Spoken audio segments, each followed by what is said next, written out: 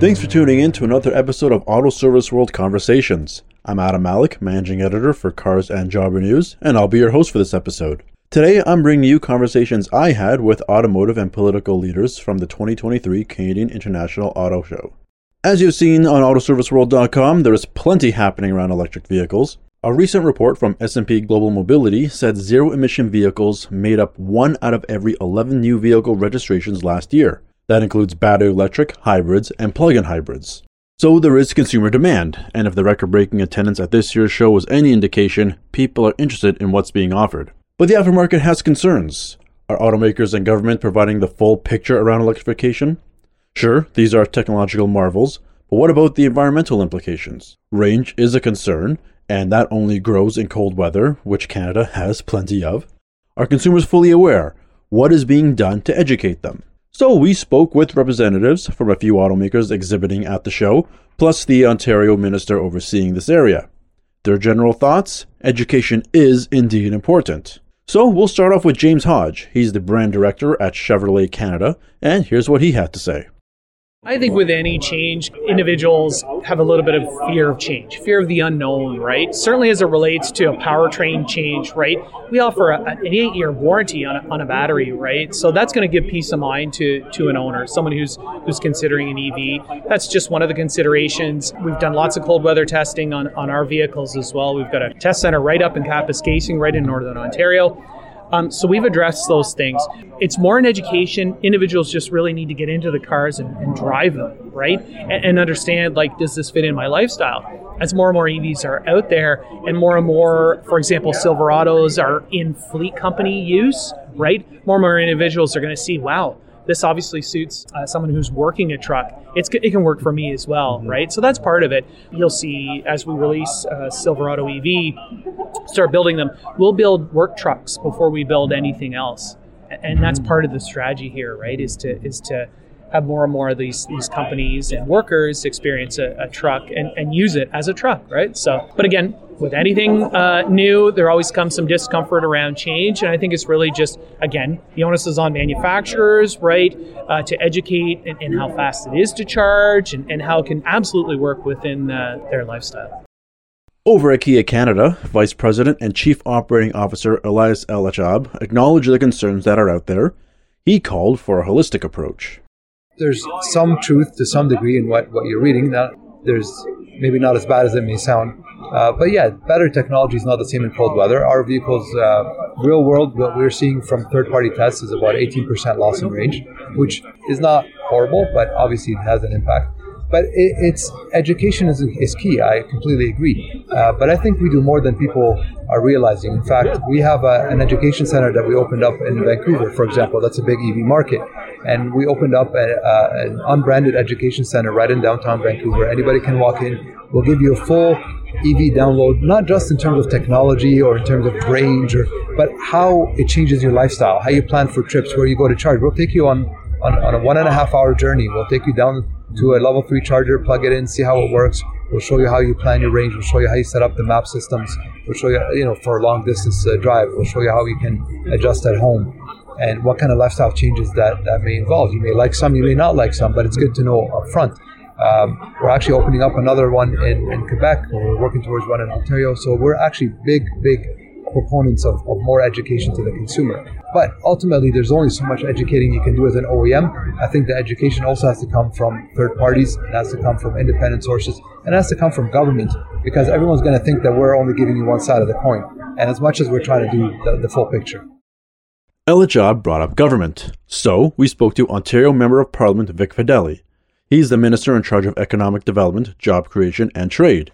He was on hand as part of the unveiling of the Canadian-built Project Aero, an electric vehicle using all Canadian components. When asked how the government can help consumers as we transition to an electrified future, he pointed to supporting the industry by investing in the manufacturing of EVs and getting people to work in the industry.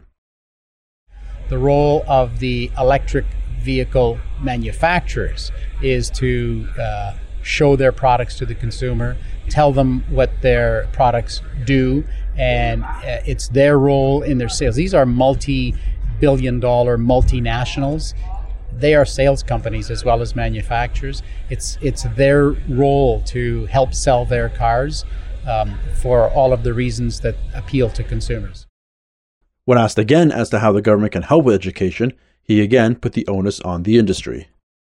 Again, I think it's the OEMs, the original equipment manufacturers, the car makers, that they have their marketing budgets, and it's up to them to showcase their products and educate the public on the value of doing what they're doing.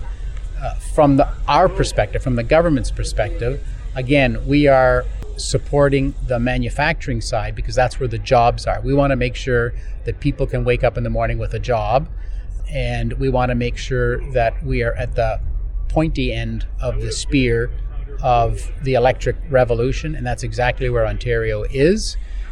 We have 94% clean energy. With our clean energy credit, a battery maker, for instance, can be at 100% clean energy. We have invested $500 million at Dofasco to make green steel, so that you're making a green vehicle. If you buy an electric vehicle in the States, you are buying a product that is not made from clean energy, generally speaking, a battery that's made from coal power, generally speaking. So while you are driving an electric vehicle, you are not driving a green vehicle.